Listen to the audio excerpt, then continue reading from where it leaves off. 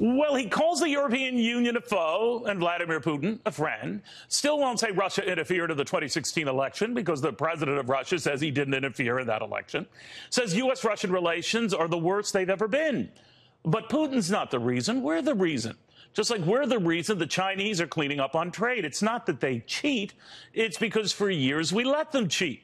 Never mind Russia invaded the Ukraine, we let them invade the Ukraine. Or that China seized on Americans' appetite for cheap goods, we let China seize on Americans' appetite for cheap goods.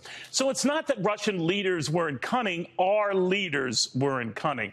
Not that China's leaders weren't shrewd, our leaders weren't shrewd. Not that Canada has become a threat to our national security, we let them become a threat to our national security.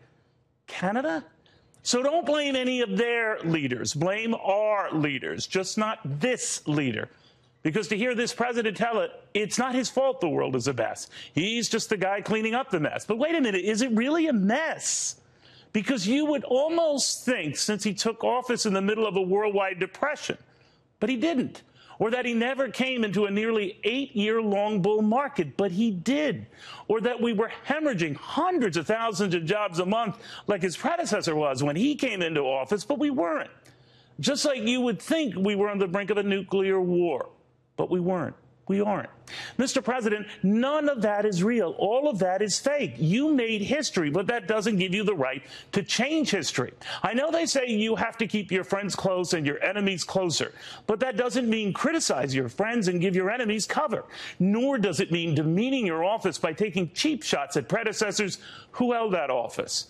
It's not about decorum, it's about dignity. It's not about endearing yourself to America's institutions, just not at the expense of praising Russia's institutions. Mr. President, that doesn't mean you need to constantly praise us, but on foreign soil at least, you might consider praising our enemies less. Last time I checked, we didn't invade the Ukraine. Russia did. We're not working with a butcher in Syria who uses chemical weapons on his own people. Russia is. We're not the ones poisoning journalists and enemies of the Russian state. The Russian state is. That doesn't mean you shouldn't talk to Vladimir Putin. Just be very careful with him. Perhaps you were behind closed doors. Let's just say you didn't sound that way once they were open. What worries me about you, Mr. President, is you seem to say only good things about your enemies, our enemies, and the hell with your friends. Our friends. That doesn't mean you don't have every right to expect friends to pay their bills. Just not at the expense of praising the thug whose actions are the reason we have those bills. They make your friends pace and your enemies plot. By seeing only the bad in friends who are good and only the good in some not-so-friends who are bad, you risk harming your own capacity for good. Tax cuts that, while not perfect, are helping, and markets that, while slowing, are still thriving. Good for you. That's to your credit. This is not. You say you want to drain the swamp. Then may I suggest you stop throwing the mud, or at least save it for leaders who are dirty, and not those who simply deserve better for having the temerity of pointing it out.